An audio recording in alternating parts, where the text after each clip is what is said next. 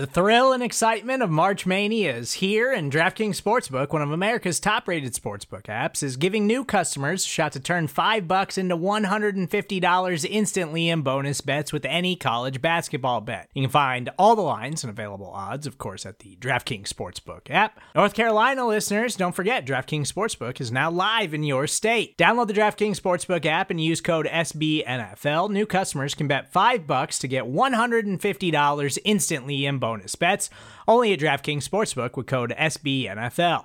The crown is yours. Gambling problem? Call 1-800-GAMBLER, or in West Virginia, visit www.1800gambler.net. In New York, call 877-8-HOPE-NY or text HOPE-NY. In Connecticut, help is available for problem gambling. Call 888-789-7777 or visit ccpg.org.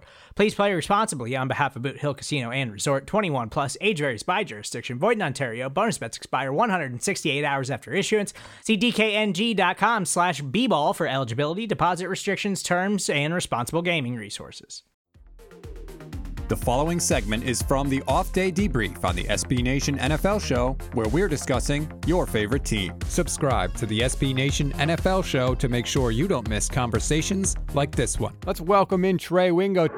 I really believe we're looking at the greatest to ever do it right now in Patrick Mahomes. Just give you an example, right? Since he became the starter for the Chiefs, 9 times they have played a top 10 defense, including yesterday when they took on the Saints. They're 9-0 in those games with an average point total of 29 in those wins against top 10 defenses. The Saints could not have played a better game defensively. I mean, they were amazing. They wore out the Chiefs' offensive line, which has been banged up all year. Mitchell Schwartz hasn't been there since week 3 or week 4, and I don't think he's coming back. They were all over Mahomes. They got some big shots on him. And at one point, they were down 14 points. And then they were down, double digits again. And a late drive by Breeze made it close. But, that game was in the bag once they got up by double digits in the second half. The throw that he made to Sammy Watkins when he was rolling to his right, Cam Jordan was in his face and hits that guy in stride for a 23-yard gain. When you watch that on tape in defensive meetings this week, you just wave the white flags. Like, nothing we can do, man. Then go look at the throw to Mecole Hardman in the corner of the end zone for the touchdown. It was like he was throwing it away, and it was a perfect strike to the only place where Hardman could attempt to make a catch at it. And the catch by Hardman was amazing, but the throw was insane. It's insane. I do believe the Chiefs are far and away the best team in football, and I think they're going to do something that hasn't happened since the Patriots of 38 and 39. I do think they're going to repeat, and that's the thing that I'm really looking at going forward because – Kelsey's not going anywhere. Tyreek's not going anywhere. Eric Bieniemy may be going somewhere, hopefully, at the end of the season. But they're set up, man, for a while. Now, hopefully Clyde Edwards-Hilaire's injury isn't too bad. They said he might possibly be back for the postseason, but that's why you go get Le'Veon Bell. The Chiefs they're fun, man, and they're not going anywhere. So, I hope people are cool with this because it's going to be this way for a while. My theory on the Chiefs is, in order to beat them, you not only have to have Mahomes have an off day, which rarely ever happens, but you also have to have amazing quarterback play from your own team. Because even if Mahomes is off, like we saw in the Dolphin game at first, he'll figure it out eventually and come back. If you don't have a quarterback that can match that, you have no shot to win against that. You need both of those things. It's like trying to beat the Patriots back in the day. They are at that level.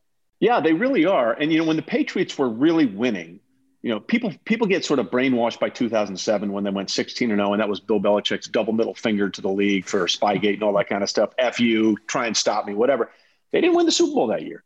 When they won the Super Bowls in 38 and 39, they won every game by 6-7 points because at the end of the day, you just expected, okay, this team is really well coached and they have Brady. They're going to make the plays necessary to win. That's who the Kansas City Chiefs are. Look, you mentioned the game against Miami.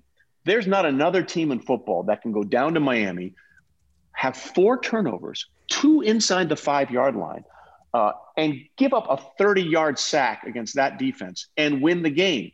And the Chiefs went from down 10 to up 20 in about 5 minutes. That's who they are. They're on that level right now. And I put this out there last night. Okay, the Chiefs went to Baltimore and won. They went to Buffalo and won. They went to Miami and won. They went to Tampa and won. And they went to New Orleans and won. And I get it. It's the road thing is not the same as it normally would be. But what do you want to say? I mean, their loss was an interdivision loss to the Raiders where Derek Carr, to your point, was amazing. Like, he played out of his mind. He actually played really well the second time around. But Mahomes said, 148? Now we got plenty of time. We're good. He's an assassin, man. I hope people really appreciate what he is, because he is a unicorn. He's a freak. He's Yeti, Sasquatch, and the Loch Ness Monster rolled into one. So glad my 49ers took Solomon Thomas instead of drafting him.